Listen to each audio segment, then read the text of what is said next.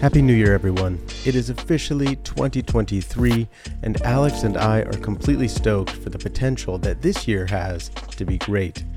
We have all realized how every blessing we have should be appreciated, how the people around us, in our families and our communities, are valuable, and how much we need each other. We are also reminded, each of the past few years, just how critical emergency medicine and acute care medicine is, how critical each one of you are. As is becoming a little bit of a tradition of ours, we want to say thank you to the people who are following us. That means all of you, hopefully, are following. If you aren't already, please hit that follow button. In particular, on Podbean, we get names, as we've mentioned before, and so thank you, Angela Bentley, Lisa Poole, Kasara Little 88. Also, shout out to our amazing Instagram followers, Casey Carrier T, Jesse Gardner, Alex Buckholtz, Immuno Runner, Liz Canterbury, Sarah Sutherland, and so many more. We are grateful to each of you. We also want to highlight that we changed our logo for the new year to this new elegant black evening attire style one. Give us a shout out about which one you like best, or if you have ideas on how we can make it better for the following year. We got to plan ahead, you see. Finally, we want to put a bug in your ear about the High Performance Resuscitation Teams Conference that is jointly sponsored by Stanford Emergency Medicine and Mayo Clinic Emergency Medicine. The conference is being held in April from the 13th to the 15th in Minneapolis, Minnesota, and we're currently working on trying to get a chance to chat with Dr. Alvarez, who's one of the course directors, briefly about the details of that conference, so look for that hopefully next month. Also, if you have an interest in urgent care medicine, come hang out with both Alex and I in Las Vegas. We are both teaching at the Urgent Care Updates 2023 conference, which is being held May 4th to the 6th, 2023 at Planet Hollywood in Las Vegas, Nevada, in the United States. There's a long list of outstanding topics and speakers for this event too. Join either conference by registering through the website ce.mayo.edu. Again, that is ce.mayo.edu. Hope to see you all there. Please reach out to us on all of your platforms. As always, don't forget to like, follow, comment, email us at our email at alwaysonem@gmail.com, reach out on Twitter or Instagram, or pull us aside in the hallway. Okay, without any further delay, let's kick off season 2.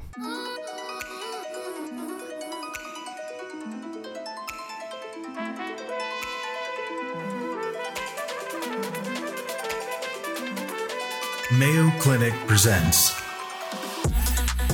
the Always On EM podcast, hosted by Alex Finch and Venk Bellamkonda.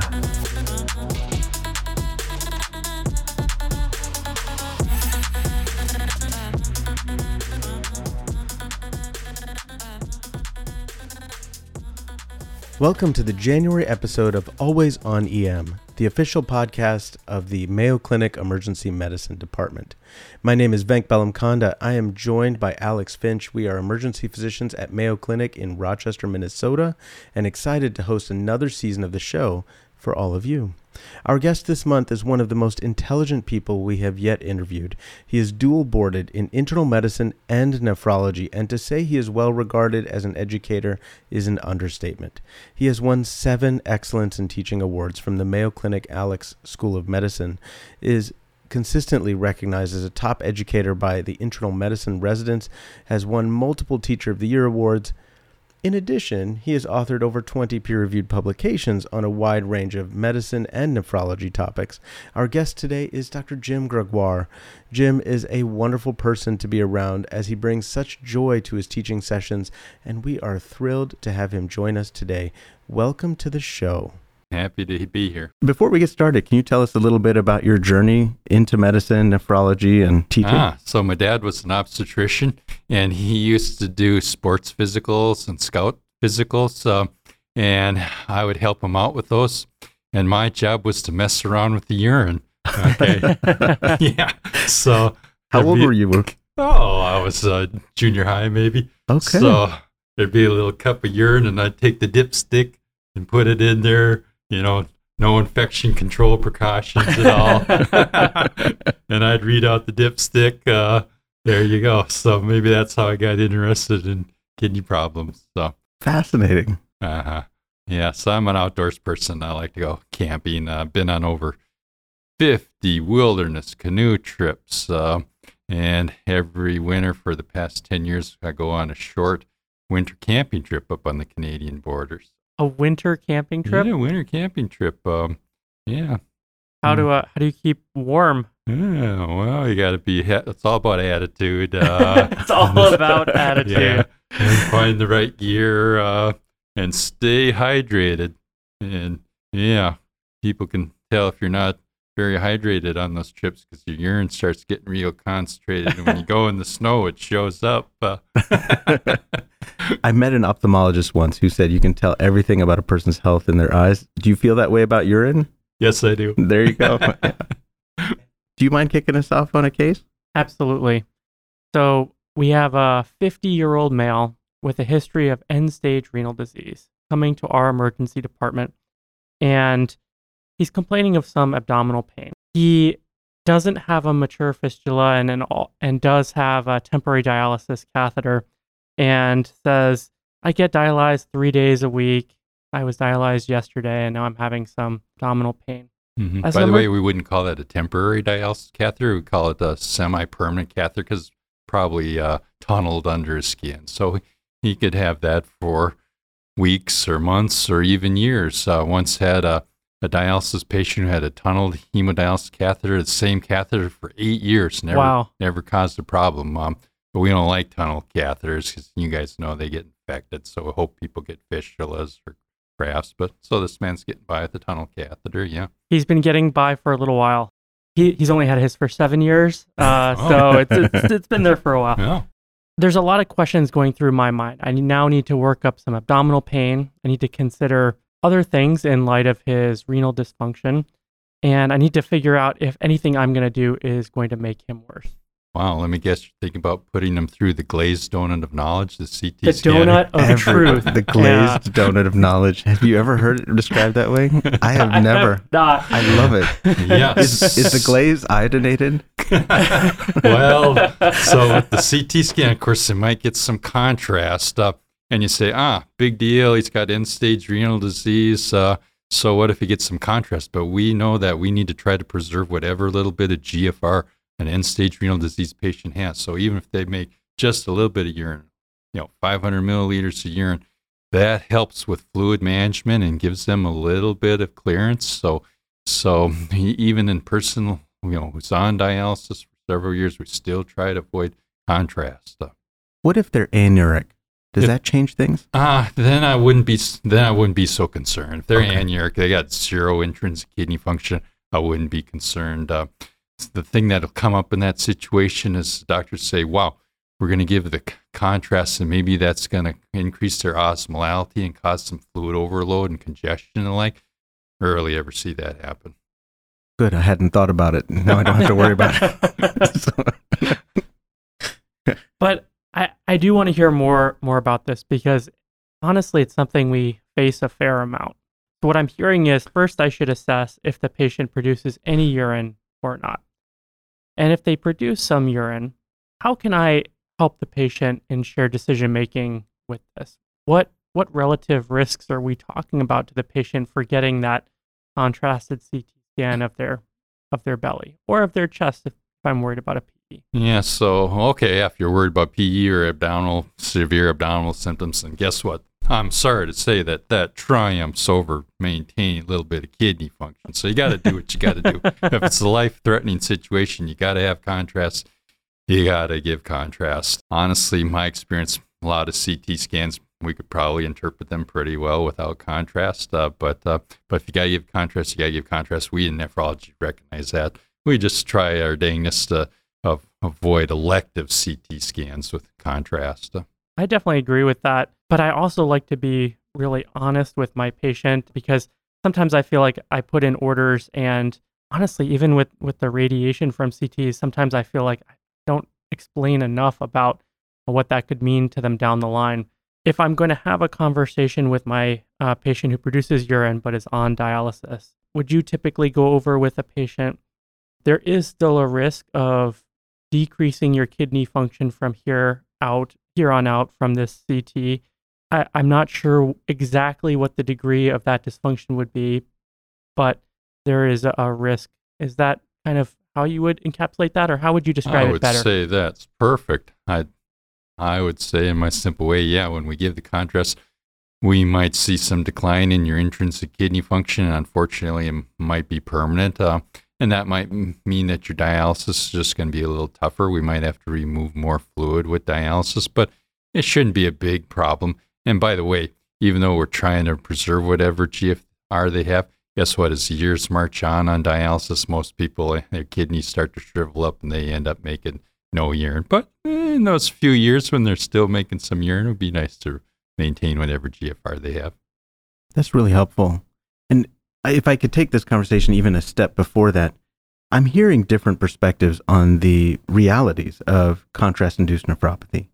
And certainly I've heard from the radiology side one perspective. What's your perspective on, does this exist? What is the danger? Yeah, so contrast nephropathy, I believe it is a real thing, okay? Yeah.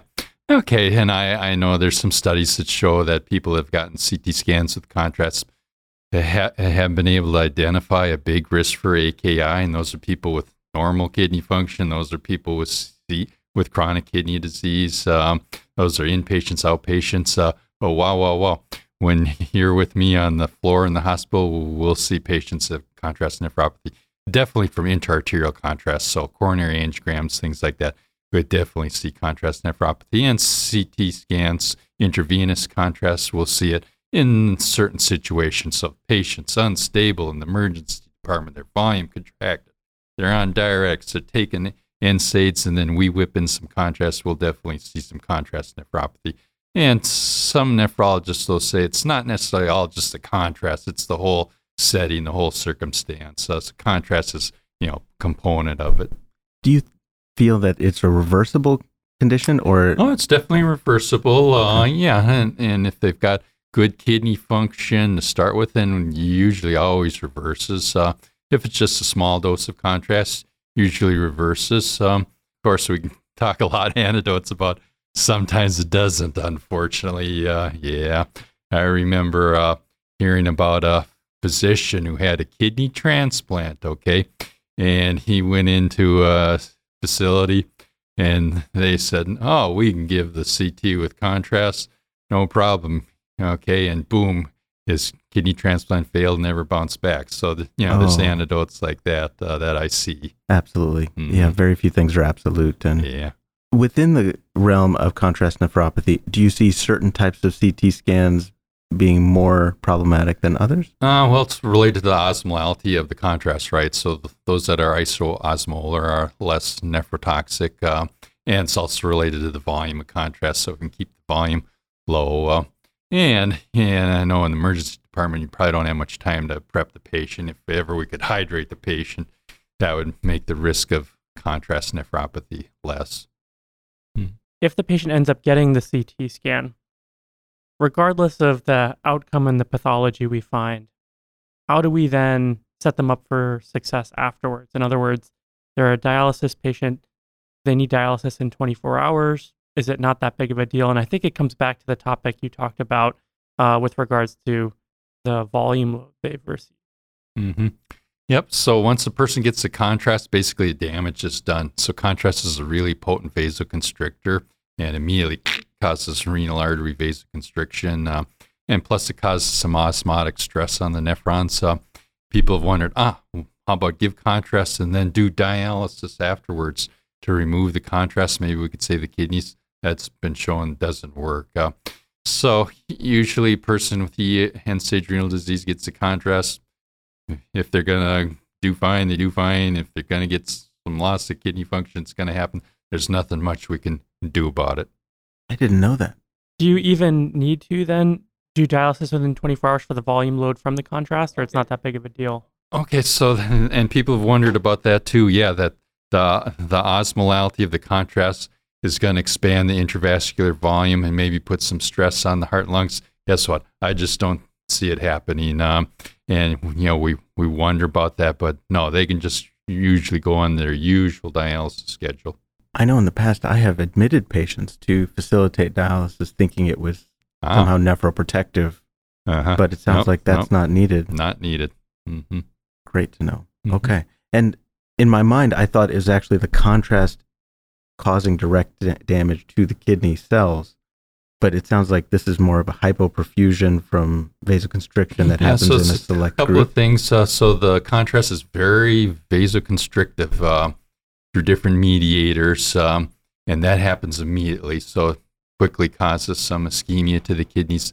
And then on top of that, the contrast, as it's passing through the tubules, it puts osmotic stress on the renal tubular epithelial cells. So that's the mechanism for more of a delayed creatinine rise. You got it. Okay. Yep. And hopefully those tubules can repair, hopefully those sad few little remaining nephrons can shrug off that contrast and survive. Absolutely. Jim, if the patient is on peritoneal dialysis, does that change the way you think about contrast? Yes. With peritoneal dialysis, we really have to be careful about contrast. So peritoneal dialysis, you could say it's a little less efficient than hemodialysis. So the patients who are doing peritoneal dialysis, they're really relying on their intrinsic kidney function. And if they ever see a drop in their intrinsic kidney function, then they tend to get more complications. Dialysis just doesn't work as well. So we've really got to maintain the intrinsic function of someone on PD. These are often younger people, maybe a little more vigorous people than the average ESRD patients that are waiting for transplant and the like. And we got to really protect their kidneys and keep them healthy so they'll do well for the next several years while they're waiting for their transplant. Can you clarify for me the mechanism by which peritoneal dialysis works? Okay, so peritoneal, believe it or not, the preferred form of dialysis for the Mayo Clinic is home dialysis. Okay, that is our preferred form of dialysis. Yep. Okay. But you guys say, wait a minute, about 90% of people who do dialysis, they do dialysis at the dialysis center. Home dialysis preferred. Why are so many people doing a dialysis center? Well, it's a little more convenient for the patient to go to the dialysis center. If they're frail, it's kind of hard for them to do home dialysis. I once read a book by a doctor who was on dialysis, and he surveyed a lot of the patients, and the patients said, wow, I just want to come to the dialysis center and do dialysis and then go home and forget about it rather than having to do it at home. But we do prefer home dialysis because patients who do home dialysis, they like it, okay? They hate to give it up. It's convenient for their lifestyle. Most people do peritoneal dialysis, do it at nighttime through the night, so they're sleeping while the dialysis is going on, and then they're free during the day. If you talk to most nephrologists, they'd say, oh, yeah, I would do home dialysis. Most would say if I had to do dialysis, I'd do peritoneal dialysis. So how does peritoneal dialysis work? So usually a general surgeon has to put a peritoneal dialysis catheter in the abdomen. It's done under general anesthesia with a laparoscope. The catheter is coiled down in the pelvis. And then after, a week or two of training, then the patient's ready to go. And by the way, most anybody, if they want to do peritoneal dialysis, they can do it. It's not that hard to learn, okay? It's easy. It just takes the right attitude. And then what happens as patients go to bed, they learn to connect their peritoneal dialysis catheter to the peritoneal dialysis machine. And then the machine pumps some fluid into the belly, a couple liters of fluid, sits in there for a couple hours. Machine draws it off, puts it back in. The machine's called a cycler. Does that about 5 times during the night. And while the fluid is sitting there, it's hyperosmolar. It's got a lot of glucose, dextrose. And that glucose then draws water in from the body into the peritoneal space. And with the water, then convection's occurring. So electrolytes and waste products are coming into the belly, and then it's drawn off. I see. So it actually is potentially a volume draw. I was always wondering how there was a volume component to this. Mm-hmm. Wow. I didn't understand that. That's incredible. Yep. So most people, they're losing about 2 liters of fluid every day. So they're, drinking a liter or 2 of fluid, and then they're losing a liter or 2 of fluid with their peritoneal dialysis. And we can adjust the amount of ultrafiltration, the amount of fluid removal that occurs. But our patients do show up in the emergency department a lot, don't they? Yeah. And for various reasons, infections is really common reason for a dialysis patient to go to the emergency department. Abdominal pain is another common one. Cardiac conditions, volume overload, all different things. Jim, you mentioned infections are a common reason for dialysis patients to present to the ED. Tell me more about that. Yeah, so all our dialysis patients, hemodialysis or peritoneal dialysis, they have a higher rate of infection. They're not really all that immunocompromised. That's been studied, but just because they've got some frailties and comorbidities, they do have higher rates of infection than the general population. And guess what? If a dialysis patient gets pneumonia, twice the rate of death. Okay, dialysis patient gets some other infection, twice the rate of death. So our patients just don't tolerate infections well. And yeah, our peritoneal dialysis patients, they're at risk for getting peritonitis. Good news, it only happens once every 2 years on average. Okay, and the good news is usually treatable. Okay, yeah, so the patient usually recognizes something. They get some pain in their belly. They see their peritoneal dialysis fluid is cloudy. They might have a fever. And then they can call their peritoneal dialysis center. Of course, if it's after hours, they show up in the emergency department. And then we assess them. And if it looks like peritoneal dialysis, then we try to get a sample of fluid from their peritoneal cavity, send it off for cell count and culture, and usually treatable. So the antibiotics are instilled right in the peritoneum with the dialysis, and the antibiotics sit in the belly and clears up the infection. And usually successfully treated, sometimes not. So once in a while it's a resistant organism. If it's a resistant Staph aureus, then may not respond so well. If it's a fungal infection, whoa, that's going to be problematic. And in some of those cases, we have to remove the peritoneal dialysis catheter, and the person needs to go on hemodialysis. But just short term, okay? So they can go on hemodialysis for couple of weeks or a month or so, let the belly heal, and then they can go back to peritoneal dialysis. Other infections are not really risk for any other infections more so, but peritonitis we're concerned about. Patients always feel kind of saddened when they get that. They think, oh boy, it was something they did, but it's just bacteria on the skin tracking down the catheter. And it probably is a bit of a technique issue, so people that are really fastidious with the technique have a lower rate of infection. Does the catheter then have to be exchanged? Is it assumed to be infected? Nope. So if it's just a straightforward peritoneal dialysis associated peritonitis, we just leave the catheter in and treat through it. I'm really surprised. I thought SBP would be a really uncommon occurrence, but you're saying this happens on average about every 2 years. Once every 2 years on average. Of course, some people get it more often. And why do they get it more often? Well, sometimes they had one and was just inadequately treated. And sometimes it is a technique issue, so they're just not doing the technique right. And we certainly don't like our patients to get peritonitis, because guess what? As time goes on, if they keep getting peritonitis, then the peritoneum starts to get scarred. And then the efficiency of the peritoneal dialysis goes down. So that's one of the more common reasons why people have to throw in the towel and give up peritoneal dialysis, because they've had so many bouts of peritonitis. Now the peritoneum is scarred and just inefficient. And mean old Jim Gregoire has to walk in the room and say, guess what? I just think your dialysis just isn't working. It's time to switch to in-center hemodialysis. And the patient gets sad and say, I don't want to switch to in-center hemodialysis, but sometimes we have to. Now you talk about yourself as being the bad guy in that situation. And so we shouldn't have to be the bad guy in the ED, I'm assuming, then, telling them it didn't work. Swell guy like you, Venk, I can't ever imagine you being the bad guy. Yeah. Well, yeah. It's on the record. It's a combination of things. So, yeah, it's usually there's some warning that the peritoneal dialysis is failing. Okay. Their BUN's not well controlled, their electrolytes aren't controlled. But once in a while, it's just out of the blue. So they're going along fine. And boom, they get a bad peritonitis, and it, maybe they're even septic, and it's, maybe the catheter itself is infected. There's a tunnel infection.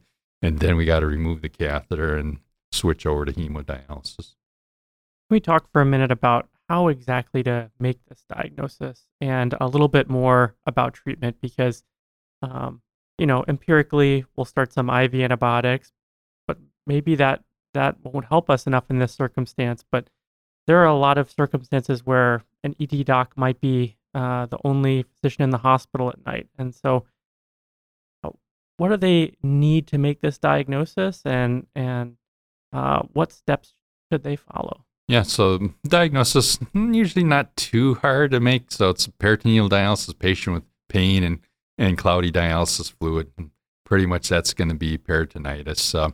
And then we got to try to get a culture, okay? And usually the culture gives us guides for treatment.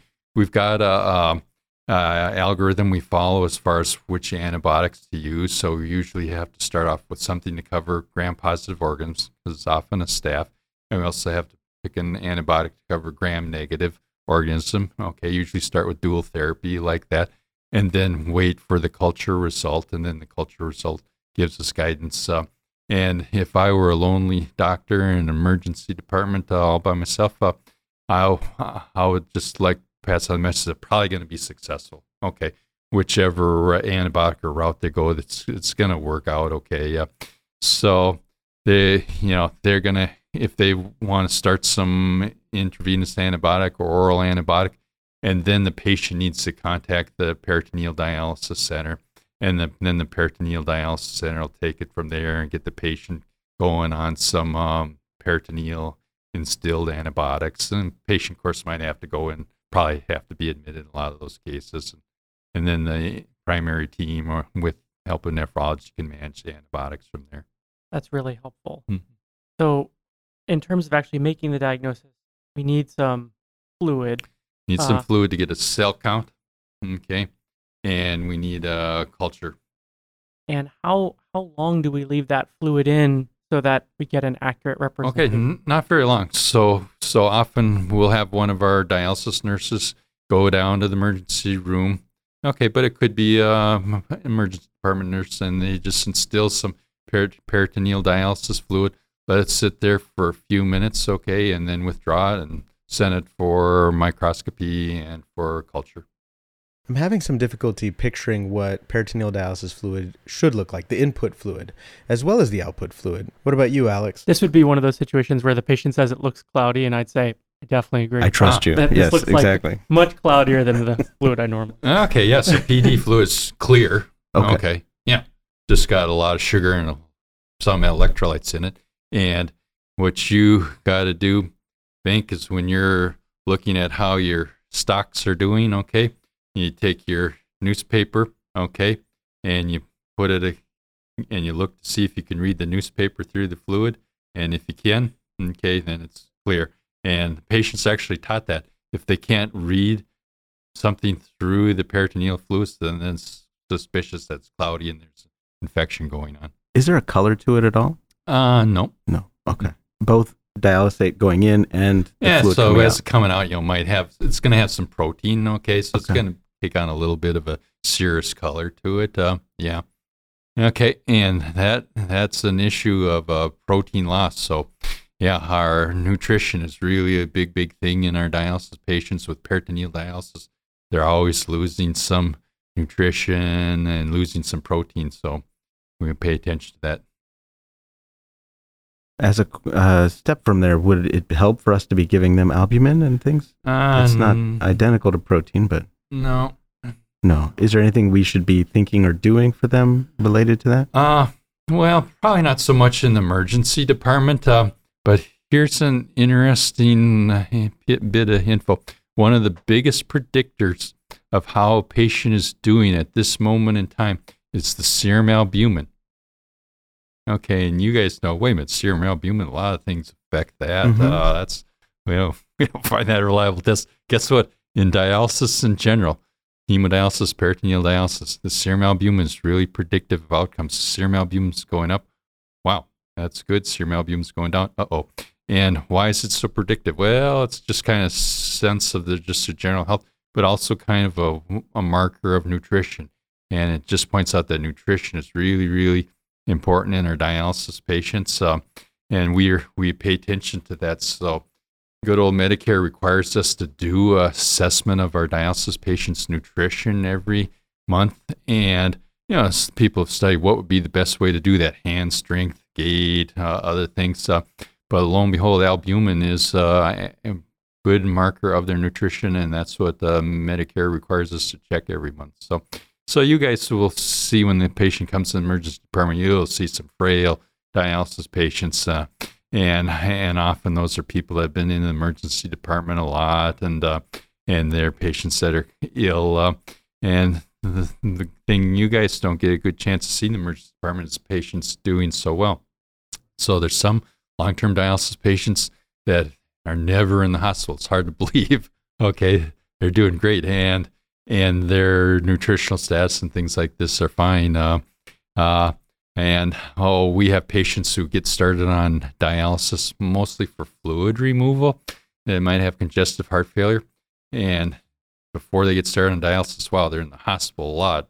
Volume overload, get started on dialysis and never go in the hospital again for several years. I really appreciate you encouraging me to follow the albumin more closely. I hesitate to admit that it's one of those values that pops up red, and I go, all right, how's the K, how's the sodium, things like that I feel that I will intervene on directly. And so this is a lesson to me to pay more attention to not only the kidneys, but the protein. Mm-hmm.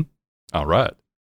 Before we transition topics, I want to jump in with some additional things about peritoneal dialysis. There are two forms of peritoneal dialysis: continuous ambulatory peritoneal dialysis, which involves two bags, gravity pulling in the dialysate into the peritoneum, it being allowed to dwell in the abdomen for a period of time, and then an effluent drained out into another bag lower down. This is done several times during the day while the patient is awake and permitted to go about most normal activities. The other is termed automated peritoneal dialysis or continuous cycling peritoneal dialysis.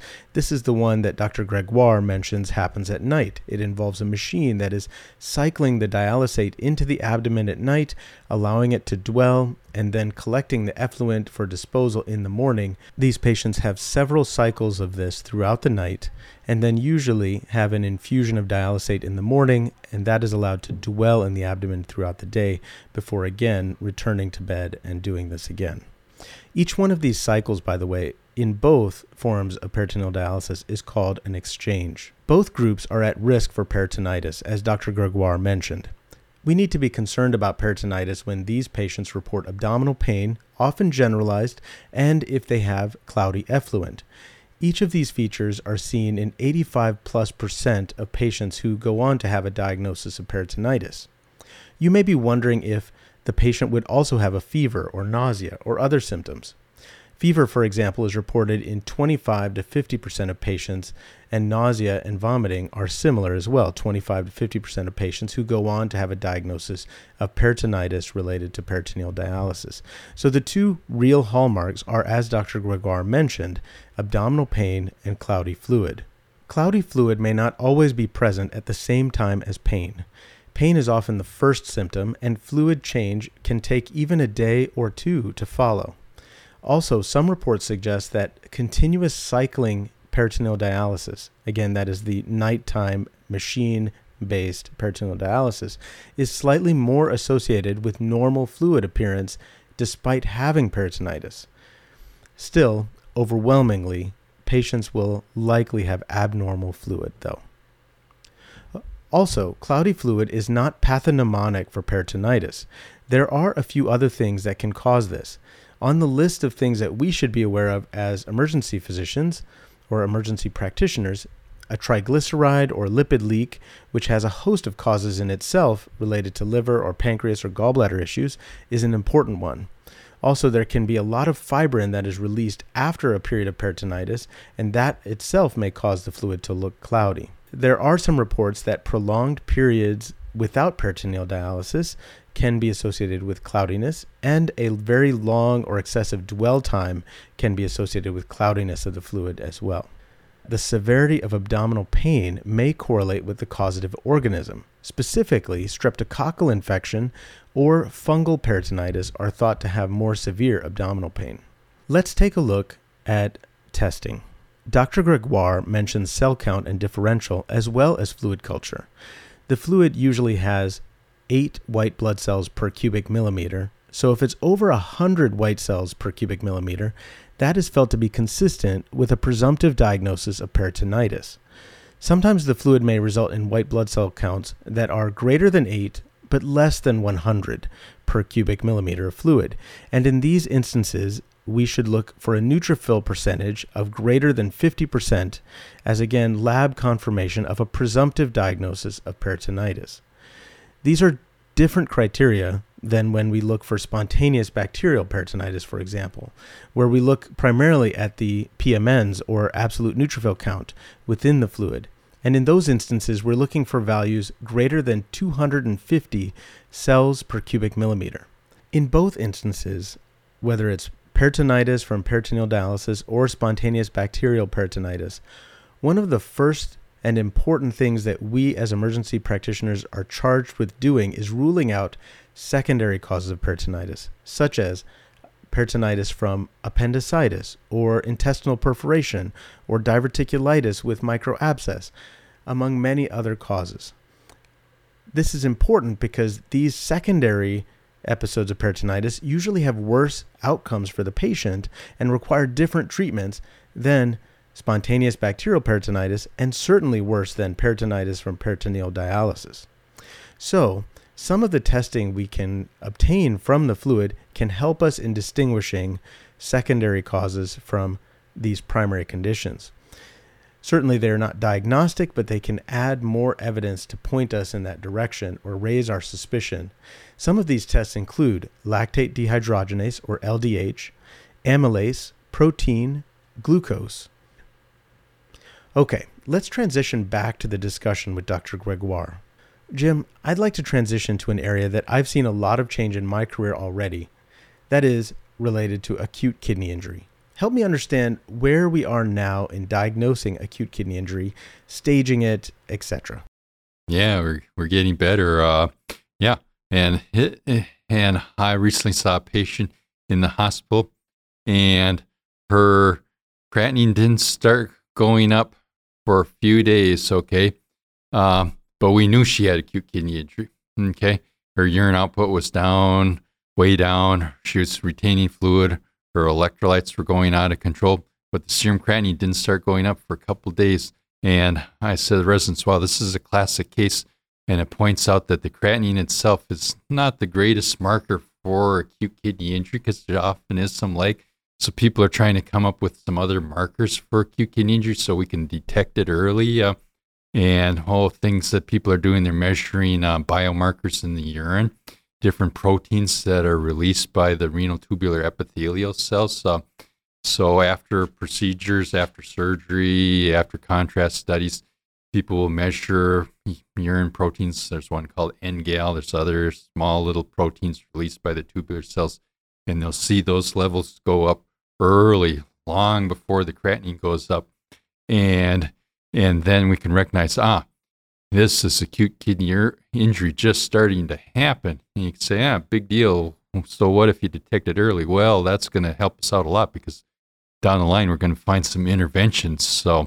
So when a patient is just right in the early throes of AKI, we'll recognize that early, and then we can do something about it and recognize it. There was a neat study in a recent issue of JAMA. Okay, it was from Canada, and in their good old Epic system, they had all these bells and whistles that would go off if there was ever any signs of AKI. Okay, and so the doctors were alerted. Okay, so the doctors were randomized either to having all these bells and whistles in the medical health record to alert them versus standard of care. And when the doctor was getting all these messages, then interventions were done to help the acute kidney injury. So yeah, early recognition is something we're really trying to do to find AKI early. Way back when I was a resident, we'd see a creatinine go up, say, big deal. There's a kidney problem, maybe. So what? But now we try to recognize it early so we can do something about it and maybe make some life-changing intervention. So maybe, wow, it's the first sign of sepsis with acute kidney injury. Now we can give some fluids and start some antibiotics early. And so that's kind of where we're going with AKI. And yes, there's all different ways to recognize it based on the urine output and how much the creatinine goes up. But the things will fool us, okay? So we saw a patient in the hospital recently, creatinine 0.9. Okay, wow, maybe better than my creatinine. Guess what? She had severe kidney injury. How could that be? Well, guess what? Her baseline creatinine 0.5. Okay, so her serum creatinine basically doubled. Okay, so it's that big step up in the creatinine that told us this was AKI. So we got to look at what the previous levels were. The level at this moment in time maybe doesn't tell us. We got to look at how it's been changing. Mm-hmm. What type of variability would we expect in a creatinine? To me, a 0.4 variation might be within the standard normal, I feel okay, like. Yeah, there will be some variation. By the way, it's a little background information. Serum creatinine, that's one of the most standardized tests in all the land. Okay, so that particular lab processing is very well worked out. You go from lab to lab, they're going to do the serum creatinine in the same way, so the result is quite reliable. Okay, but you're right, the number can vary a lot depending on fluid input and medications. But if we see a significant change in the creatinine, that should trigger us to think this could be a AKI. Mm-hmm. Let me see how you'd approach two different cases. In one case, imagine a 40-year-old man coming to the ED for shortness of breath, and they're found to have a pneumonia, and they have a creatinine that has increased, let's say double, but still within the normal range. Mm-hmm. And the other 40-year-old man... By the way, I'd say I'm very suspicious of AKI in that case. I'd be very suspicious that something's happening with the kidneys. Maybe it's just pre-renal azotemia from just not eating and drinking well in the setting of pneumonia. Maybe it's been so bad that it's got ATN. Yep. And then we always think about some weird and wacky things, even like an infection-associated glomerulonephritis. So just seeing that creatinine going up makes me think about it. Yeah. And since we're into that case, one of the things I struggle with is when I've made sure that they're oxygenating well, we've ruled out pneumonia, heart problems, etc., I would normally send this person home. Is that okay if the creatinine is within the normal range but has doubled? Okay, so it could be okay. It could be bad. Okay, yeah. This is how I feel at the end of a lot of my shows. When our spouse asks us how the day went. Yeah, it could have gone okay. We'll see tomorrow. Exactly. Well, yeah, so I guess it's the whole picture, okay? So just a rising creatinine, that doesn't make me sweat too much if the patient's otherwise stable. Okay. If they're feeling fine, their hemodynamics are fine. If the creatinine's gone up, well, yes, I'm thinking there is some kidney problem, but as long as I've got some follow-up for the patient, then I'm okay. Is there a number that would be too high? In this case, it was within the normal range, but let's say it's 2. Yeah, probably no number that would bother me. Okay. It's about how the patient looks. Yeah, basically it's how the patient looks. And the thing that will often throw clinicians off is they'll see the creatinine go, for example, from 4.5 to 4.9. They say, wow, 4.5 to 4.9. Wow, the kidney function is really, really going down. But guess what? That rise from 4.5 to 4.5 is just a minor change in GFR. Meanwhile, a creatinine going from 1 to 1.5, that represents a big change in GFR. So, okay. Mm-hmm. And if I saw someone go from 1 to 1.5, but their electrolytes are okay, their urine output's okay, they're feeling okay, I'd be nervous about which way things are going, okay, but if they got some follow-up, I'd be okay, yeah. And I might look at their medications and say, whoa, maybe we, need to torpedo your ACE inhibitor temporarily until you see your primary doctor. Maybe I'd better not prescribe. I can almost hardly even say it. Maybe I better not prescribe a non-steroidal anti-inflammatory drug. So what you're saying is when I see it go from 1 to 1.5, go ahead and proceed with my ketorolac, diuresis, and full body CT scan with contrast. Don't forget aminoglycosides for the pneumonia. Okay.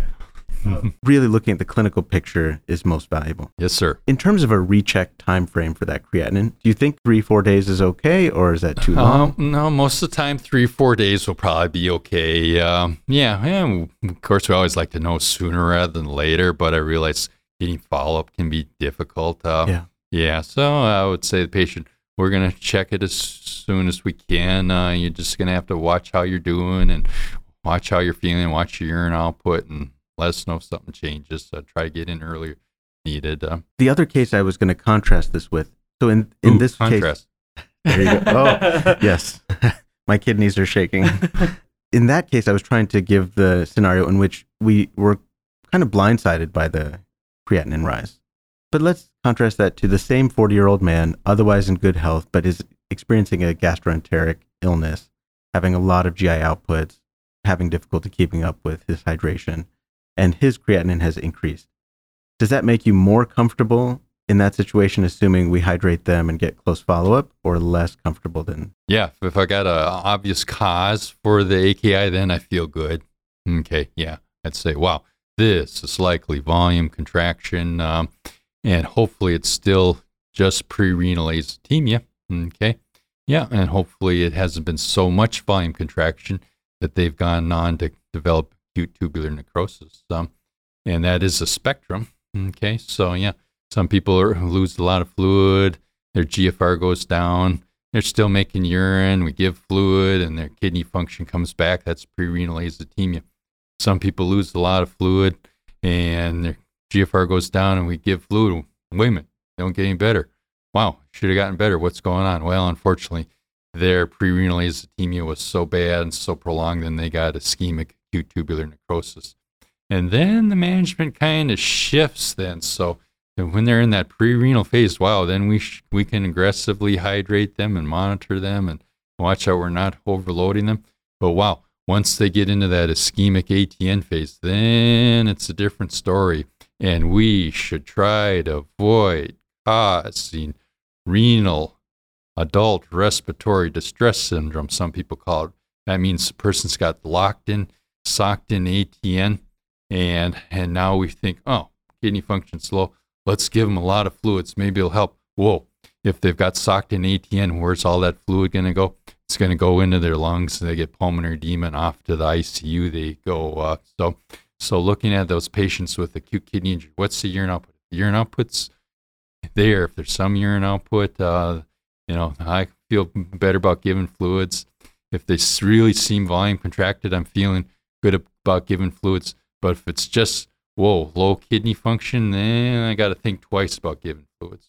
And so we're operating on a similar definition, and probably there's a lot of definitions, but in my sort of entry-level definition, when we're using the term AKI, one definition might be increase in the creatinine of something like 0.3, a doubling of the baseline creatinine, or a change in the urine output. Is that exactly how? Okay. Mm-hmm. I'm sweating. I didn't have that pulled up, and I'm trying to recite that. And you got it. A lot of potential for error. And so the doubling from baseline, does that mean when it's within a normal value and it's doubled? Is that what we're saying? Or 1.5 to 3? Just any doubling. Okay. Yeah. Because if it's 1.5 to 3, that seems like it would be way more than the 0.3. Mm-hmm. Okay. Yeah.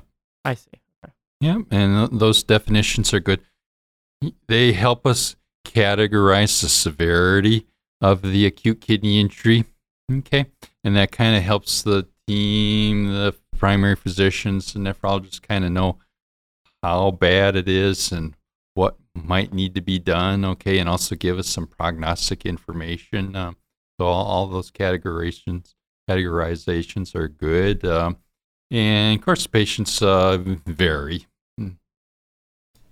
I want to jump in briefly. Alex just gave a wonderful working definition for acute kidney injury, and I think that's the one I'm probably going to remember. However, we should all be aware there is a document or guideline known as the Kidney Disease Improving Global Outcomes Guideline, and that defines acute kidney injury very slightly differently.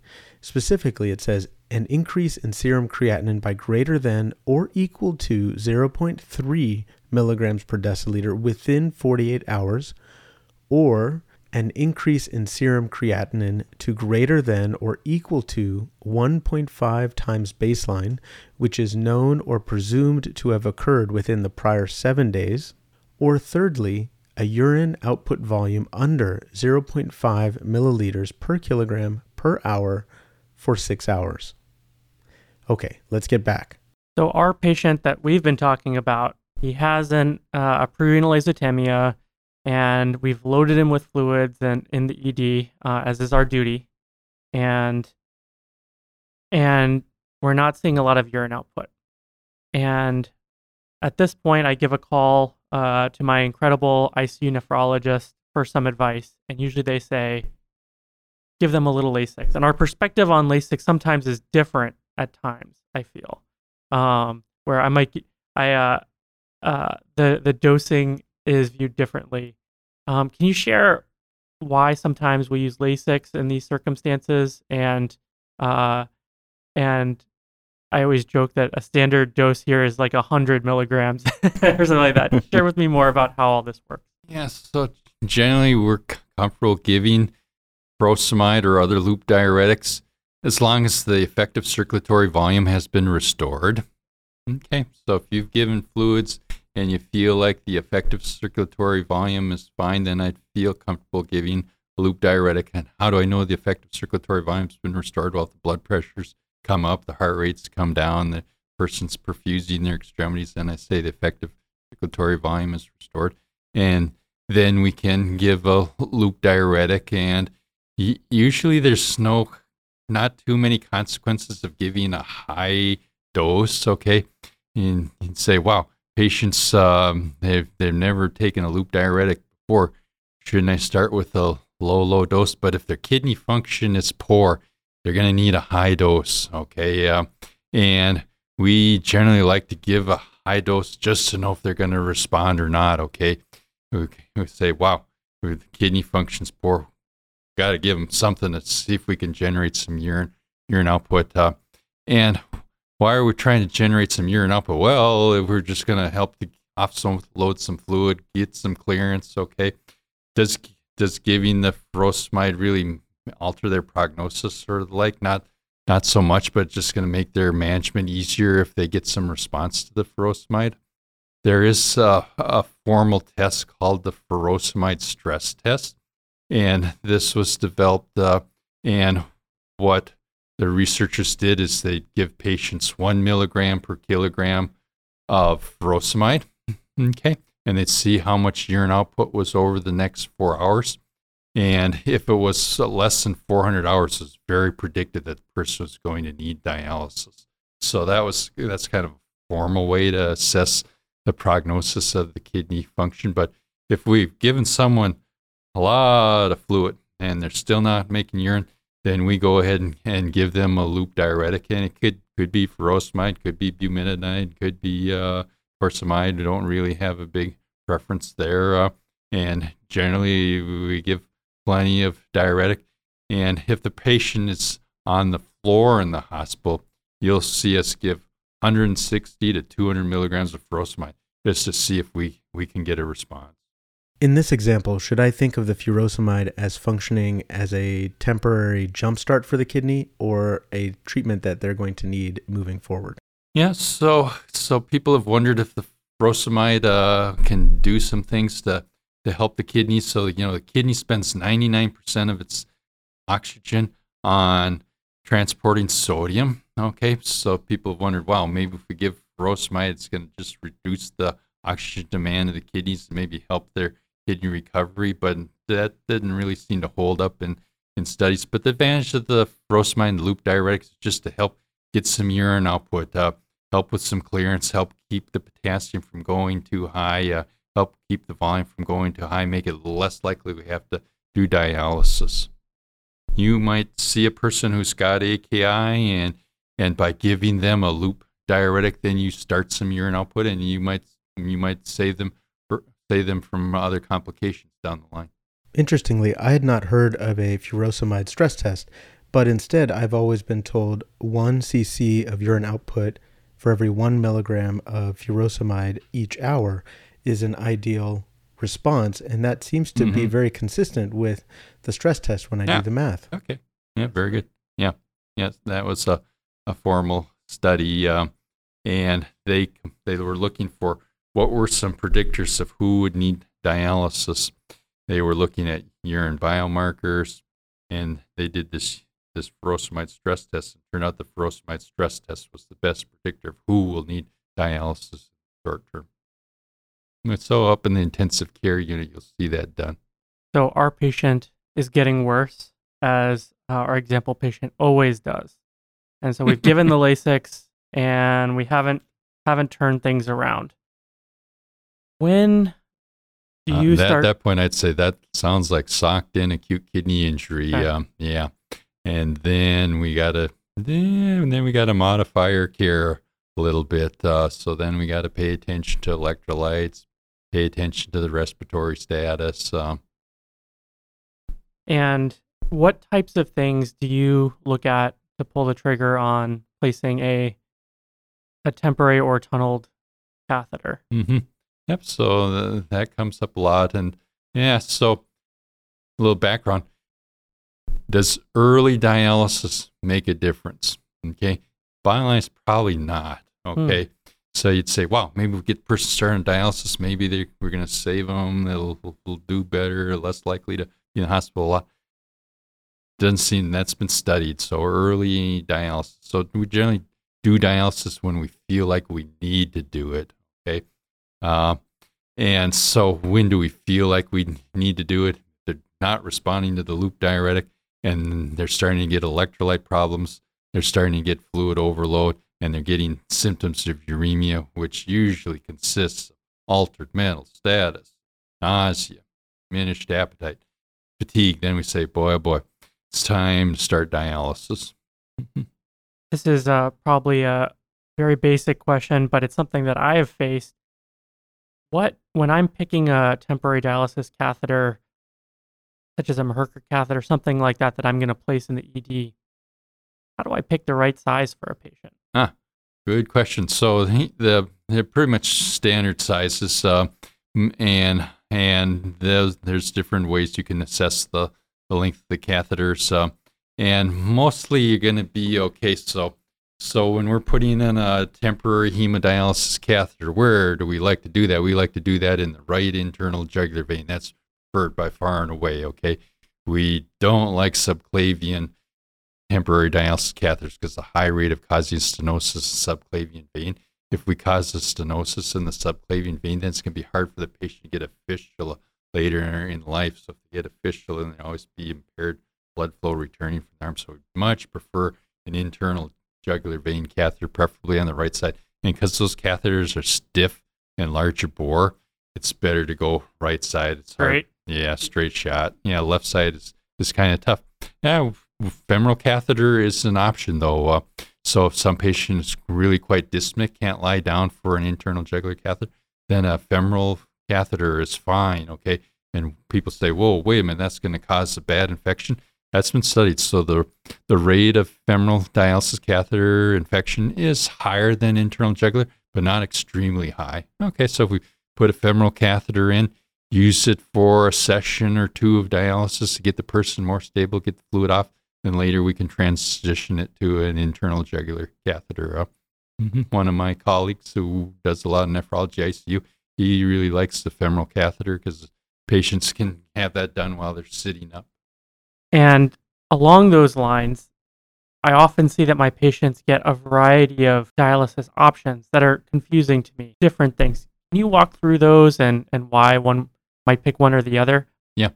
Okay. Yeah. So there's different ways to do acute dialysis and acute hemodialysis. By the way, let me just mention acute peritoneal dialysis. Okay. Can be done. acute peritoneal dialysis. It's hard to orchestrate though, okay? But it's something that's available for little tiny babies, okay? So a little tiny baby with small little veins, hard to put in a hemodialysis catheter. So we would consider peritoneal dialysis for a youngster. And it's kind of hard to orchestrate acute peritoneal dialysis because you got to maybe have general anesthesia to put in the peritoneal dialysis catheter.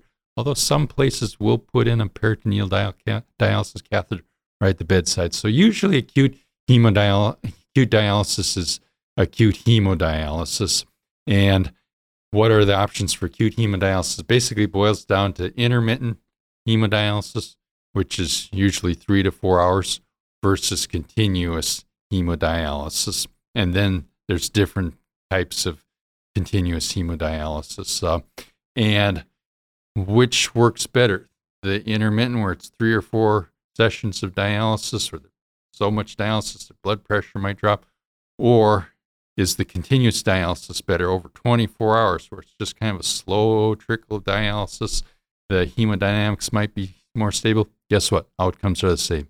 Okay. Yeah, and that always surprises nephrologists because up in the intensive care unit, we love to do continuous hemodialysis where it's just a slow trickle of dialysis. We can adjust it hour by hour. We could change their fluids. We thought, this continuous 24-hour dialysis is going to make big difference. And guess what? Studies show it's not any different results with intermittent hemodialysis.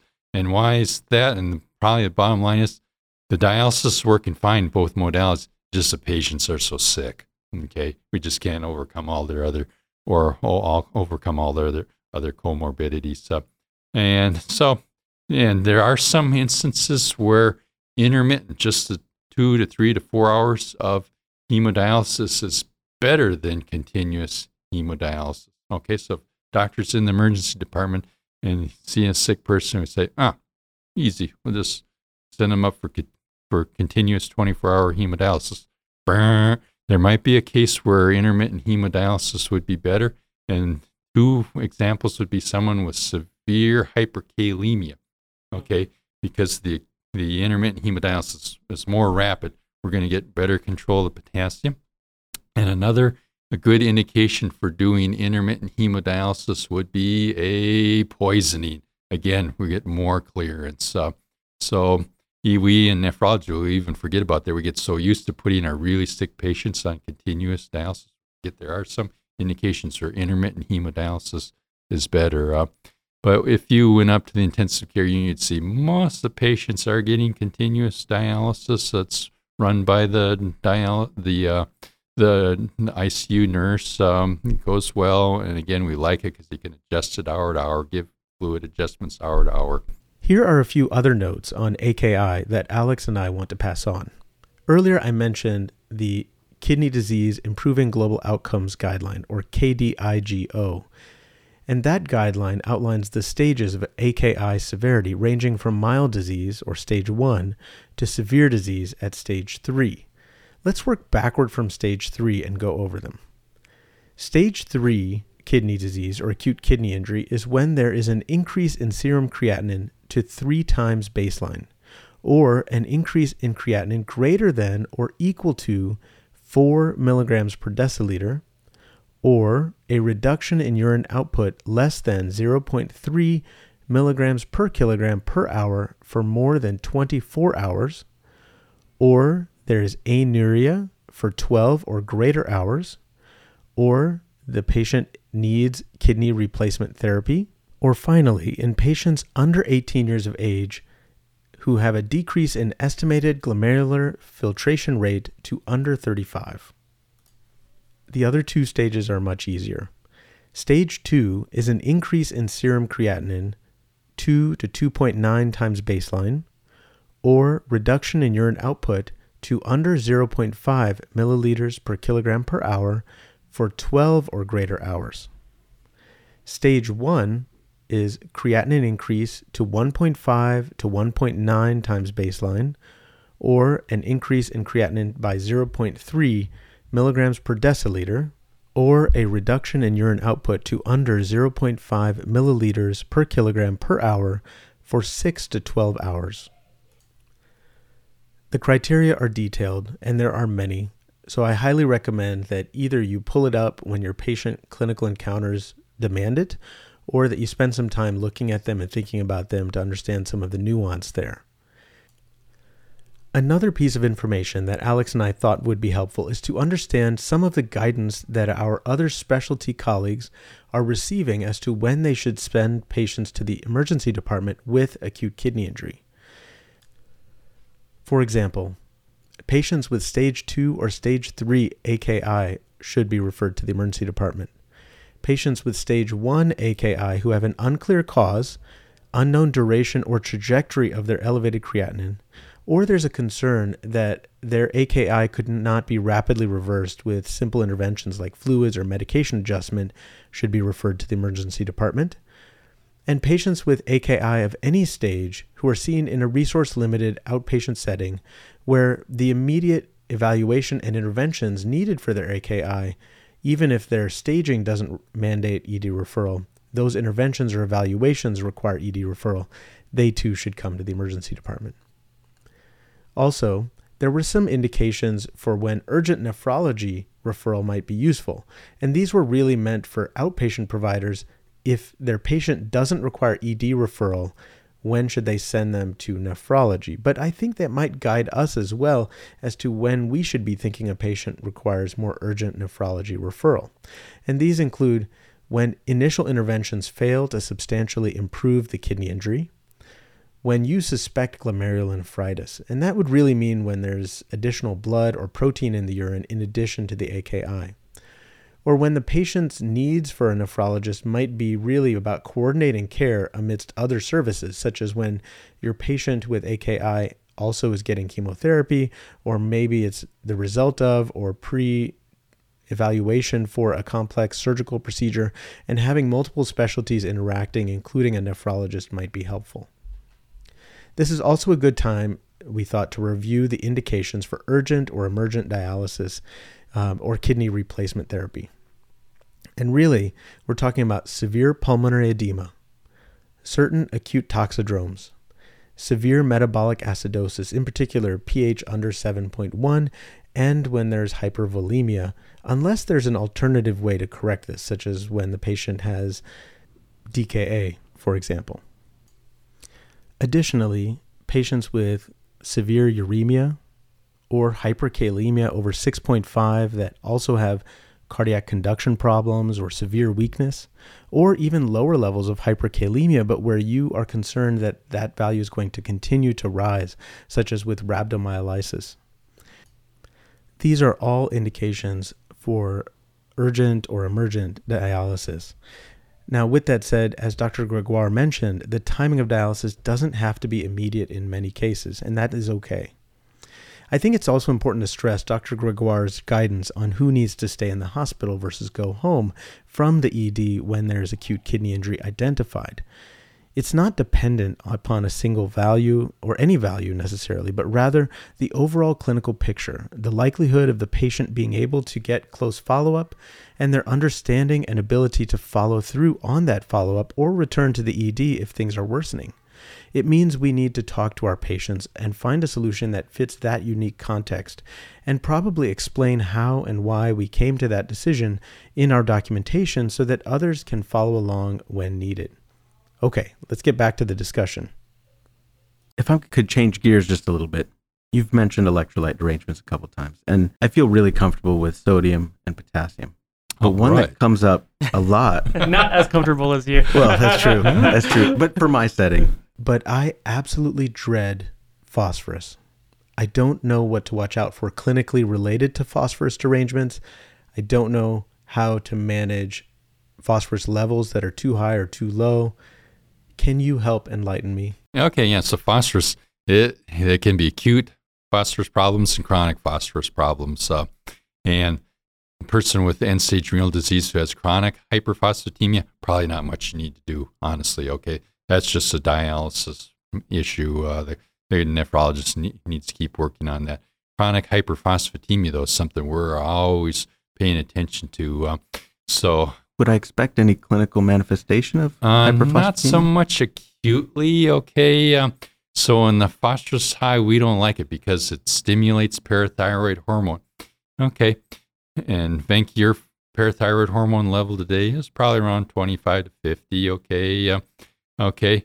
And a person with primary hyperparathyroidism, their PTH level might be around 80 to 100. Guess what? A dialysis patient, PTH 300, 500, 1,000, 2,000. The parathyroid hormone levels are outrageous, okay? And that's stimulated by the high phosphorus level. So we really don't like the hyperphosphatemia long term. Mm-hmm. It's hard on their bone health. Yeah. Severe secondary hyperparathyroidism causes a lot of problems. Not so many acute problems in a chronic dialysis patient. Okay. But acute hyperphosphatemia without, in the absence of chronic dialysis, Mm-hmm. that's a big issue. Okay, so acute hyperphosphatemia, let's say someone goes through, they got normal kidney function, they go through chemotherapy, and they get tumor lysis syndrome, and all their cells are rupturing, and now their phosphorus level goes really, really high. They haven't had hyperphosphatemia before.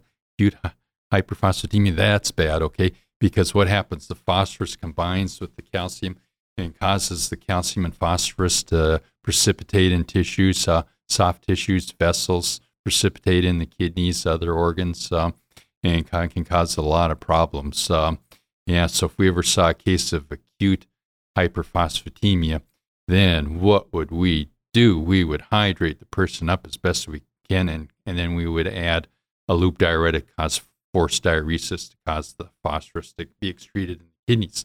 But guess what? Sometimes in those acute severe hyperphosphatemic cases, the phosphorus is so high and the kidney function has gone down.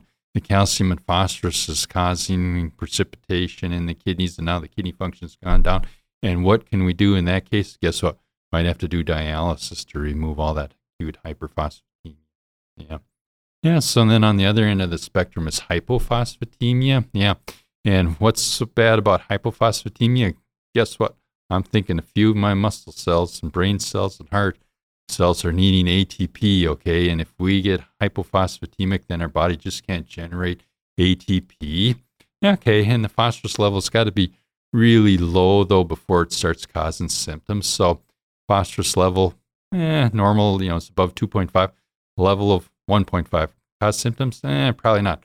Level of 1, might be starting to see symptoms, and below 1, then we see weakness, cardiac rhythm problems, cardiac contractility problems. So hypophosphatemia can be serious.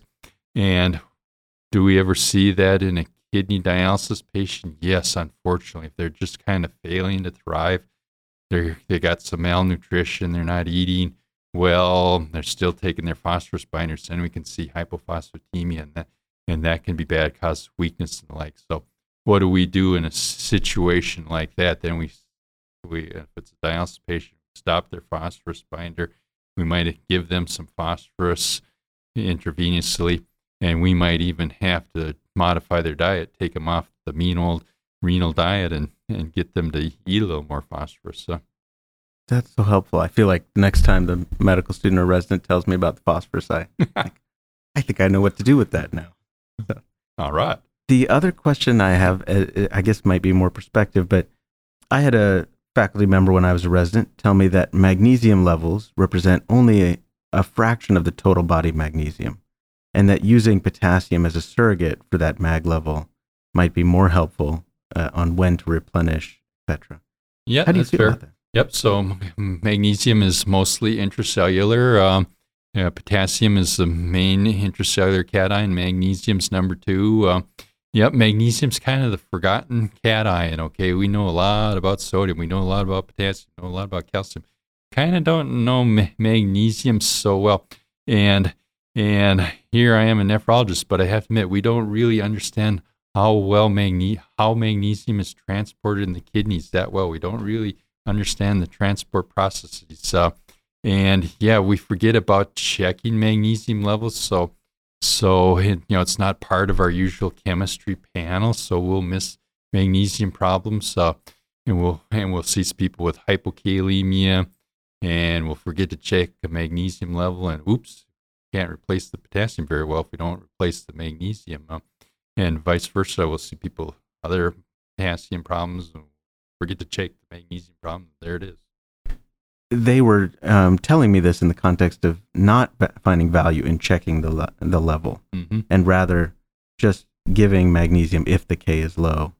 What do you think of that? Not checking the mag level since it represents such a small portion of the total body mag. Okay, so I can understand that. Okay, yes, so that's true for a lot of electrolytes. The serum level is just a small portion of the total body levels. Okay, but I would argue that we should check the magnesium level. Okay, we should always be thinking about it. We should consider it.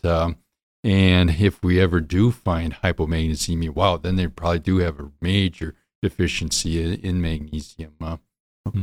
Yep. And how does phosphorus levels translate? Would you think they represent more accurately total body phos? Or? Yeah. Okay. So phosphorus is stored in bones, stored in cells, but a portion of it is intravascular.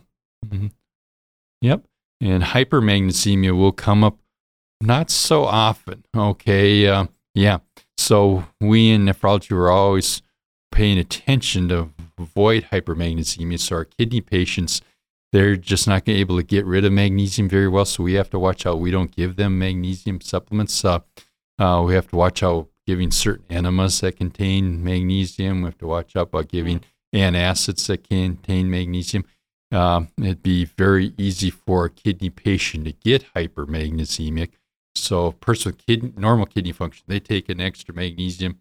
They take in extra magnesium in their diet and legumes and beans and fruits and things. If they take in a lot of magnesium, they're going to excrete that magnesium by their kidneys. But a person with kidney disease takes in extra magnesium in their diet or in supplements or medication, they quickly get hypermagnesemic, and that could be fatal. Okay, that's going to cause loss of reflexes and weaknesses.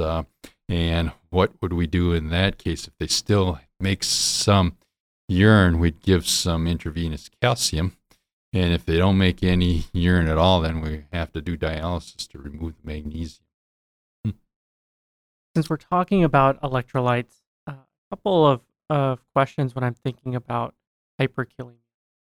Number one, if the patient gets a resuscitative fluid when they come into the ED and somebody grabs a bag of LR and it turns out that they're hyperkalemic, was that a blunder on our part, or I've read a lot of different opinions on whether Ringer's lactate can contribute to hyperkalemia, or whether it's an error to give it to a hyperkalemic patient. What's your stance on that? I wouldn't consider it much of a blunder because the concentration of potassium is so low. I think it's like 4 milliequivalents. And it's usually someone's got all these other problems, kidney failure, and on a whole lot of medication. It's hard to believe that those 4 milliequivalents make a big difference. So I wouldn't call it a major blunder. I'd forgive you, okay? And there might be some advantages of giving the LR, which you guys know, right? Giving the base and things might be beneficial. And then the flip side to that is we end up seeing a lot of small laboratory deviations in otherwise healthy patients. And one that I struggle with is hyperkalemia, because I've also had terrible outcomes from that also. When is it okay to send somebody with minor elevation in their K home? Is it you gave such an expert and wonderful answer about the creatinine, which I feel like I would be more dogmatic about that and say this, and now I feel like I can really fall back on my clinical judgment. But similarly with the potassium, it can be elevated from so many medications and things. Sometimes I feel like I need to admit these patients and get that down. What's your approach to those? Yeah, so one thing that would give me peace of mind if I saw a person with hyperkalemia would be to look back in the chart and see if they'd had hyperkalemia before. Okay, and then I'd say, good news is that their cardiac membranes and other membranes started to adapt to the hyperkalemia. So, yeah, so our dialysis patients, they're having hyperkalemia frequently, and their body's kind of adapted to it. Okay, so I wouldn't be too concerned. Okay, if it's acute hyperkalemia in someone that hasn't had it before, then I would be concerned. So And if they've got other things going on like acidosis and just not feeling well, then I would be concerned about the potassium. Of course, you guys would check it again, okay? And if it's persistent, then you got to make a decision. So, at some point, so a level above 6 would start to make me concerned. Less than 6, maybe not so concerned. It's if there's something I could do. So if I saw a level less than 6 and I saw they're taking an ACE inhibitor, I'd say, easy. I can get this better by stopping the ACE inhibitor. And if I see a level less than 6 and they're taking spironolactone, I say, easy. I can get this better by stopping the spironolactone. But getting above 6, I start to get concerned, especially if they've got some underlying disease, heart disease, if they're just not feeling well.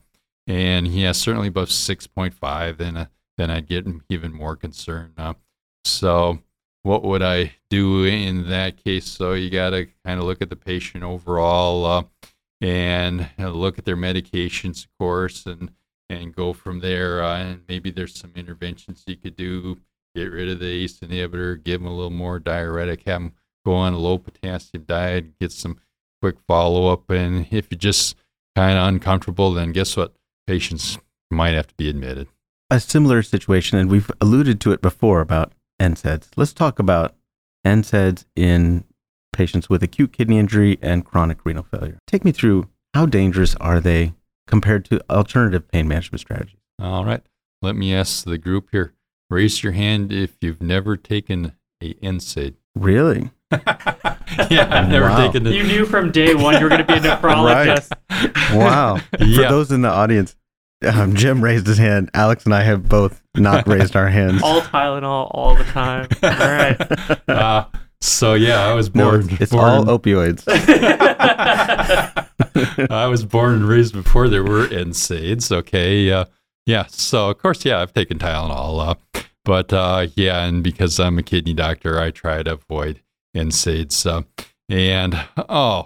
But I always talk to students and residents that say, wow, NSAIDs are great pain medications.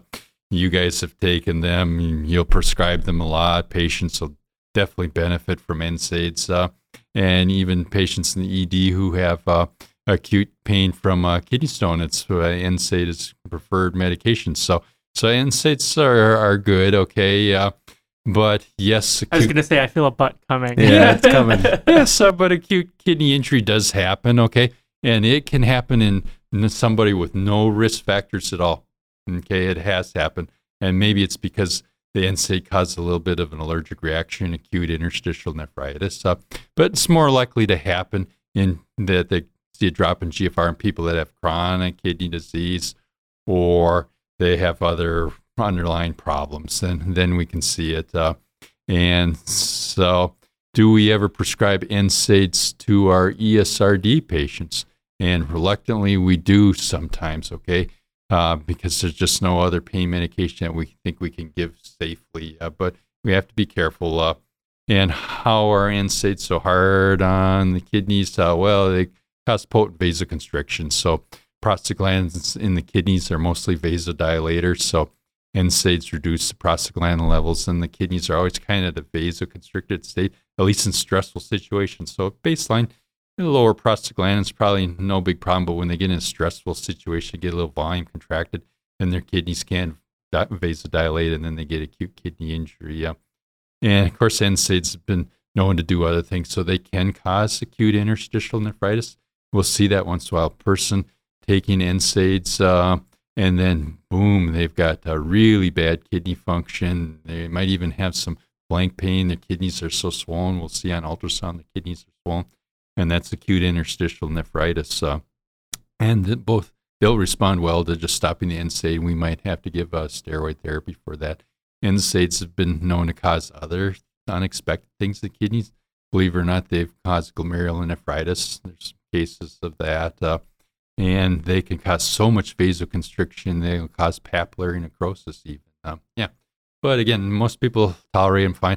But if they're mixed in with other medications, then problems happen. So if they're mixed in with diuretics and they're mixed in with ACE inhibitors, then we'll see a lot of acute kidney injury. Yeah. Okay. Mm-hmm. That's helpful. I view it when I think about all the opioid-related harms that we see, and then we see, liver failure from Tylenol and whatnot, and it's hard to know where to turn. And, it is hard. And sometimes patients will be so insistent. My doc says I can't use NSAIDs, but you can give me 80 billion units of morphine. And I'm like, I'm sorry, I can't do that, and but it's not, I didn't have a perspective. It sounds very similar in the mechanism of injury to contrast. Very similar. Yeah. Okay. Mm-hmm. Yep. So if I see a patient with CKD, that's chronic kidney disease, that's one thing we're always mentioning is try to avoid non-steroidal anti-inflammatory drugs. And what can we offer for pain management for a patient like that? We offer acetaminophen. And what does the patient say? I've tried that. It just doesn't seem to work. But we offer that. And then what other options do we have? Then the options are kind of limited, unfortunately. And if we have to go to a narcotic, the preferred narcotics for someone with really low kidney function would be hydromorphone, okay, and also fentanyl, okay. And of course, we doctors who get kind of leery about those medications. Dialysis patients, it's been found that about 50% of dialysis patients take a narcotic sometime in a year. Okay, so many pain conditions, so many hospitalizations. About half of them have received a narcotic in the past year. And what's the most common narcotic? It's usually oxycodone. Okay, which is okay for kidney patients. Maybe not the best pharmacokinetic profile for a kidney patient. Some of the metabolites can accumulate. Again, hydromorphone or fentanyl might be preferred, but usually it's oxycodone that they get. Do you think hydrocodone has a benefit over oxycodone? No, hydrocodone we wouldn't like it because of the metabolites. And we certainly wouldn't like morphine. So morphine is one drug that is almost completely metabolized by the kidneys, believe it or not. So morphine is a bad one for a kidney patient. Demerol is really bad for a kidney patient. Causes seizures in a kidney patient. Mm-hmm. Mm-hmm. We got to find some better ways to manage pain in patients with kidney disease. There's probably physical therapy, things they could be doing, and just maintaining their overall fitness level would help. One other question, I apologize, I just noticed. Should we be thinking about urine electrolytes as something we're sending in more clinical syndromes? Are you seeing patients downstream and you're wishing the ED had sent urine electrolytes? So urine electrolytes can be helpful, but sometimes not. Okay, where probably the most helpful would be the assessment of hyponatremia. Okay, it'd be really nice if the ED could get a urine osmolality and a urine sodium in a patient with hyponatremia. But guess what? I realize it's hard because the patient doesn't need to urinate, and then they're going off the floor. But if we could capture a urine osmolality, urine sodium, that in the emergency department before therapies begin, then that would really help us get the diagnosis right for the hyponatremia. Okay, but when it comes to urine creatinine and urine electrolytes in acute kidney injury, I tend to think not as helpful. Okay, so when acute kidney injury, it's usually history that wins. Okay, and a lot of doctors will try to get a fractional excretion of sodium and the like to try to pinpoint what's the cause for the acute kidney injury. But again, the history will win over that many times, and the fractional excretion just kind of falls through. So if the history is really pointing towards volume contraction, that's probably what it is. If the history exam is really pointing towards acute tubular necrosis, that's probably what it is. I don't usually need urine chemistries to make that diagnosis. Any other final comments, thoughts, things you wish the ED knew that would make your job easier taking great care of the patient? I think you guys do great things. Okay. So restoring the effective circulatory volume is key early on. I know your emergency responders, your ambulance crews know all about that. That's definitely been shown to prevent acute kidney injury and mass casualty situations. When the ambulance crew gets the intravenous fluids going, that makes a big difference and saves their patients from dialysis.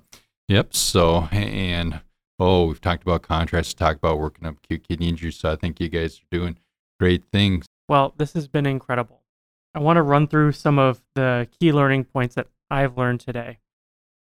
Contrast nephropathy There is a lot of debate in the literature, and I think the EM literature is often biased towards us needing to do the CT scans and trying to prove to ourselves that we're not making kidney function worse, but that doesn't mean that there wasn't contrast nephropathy.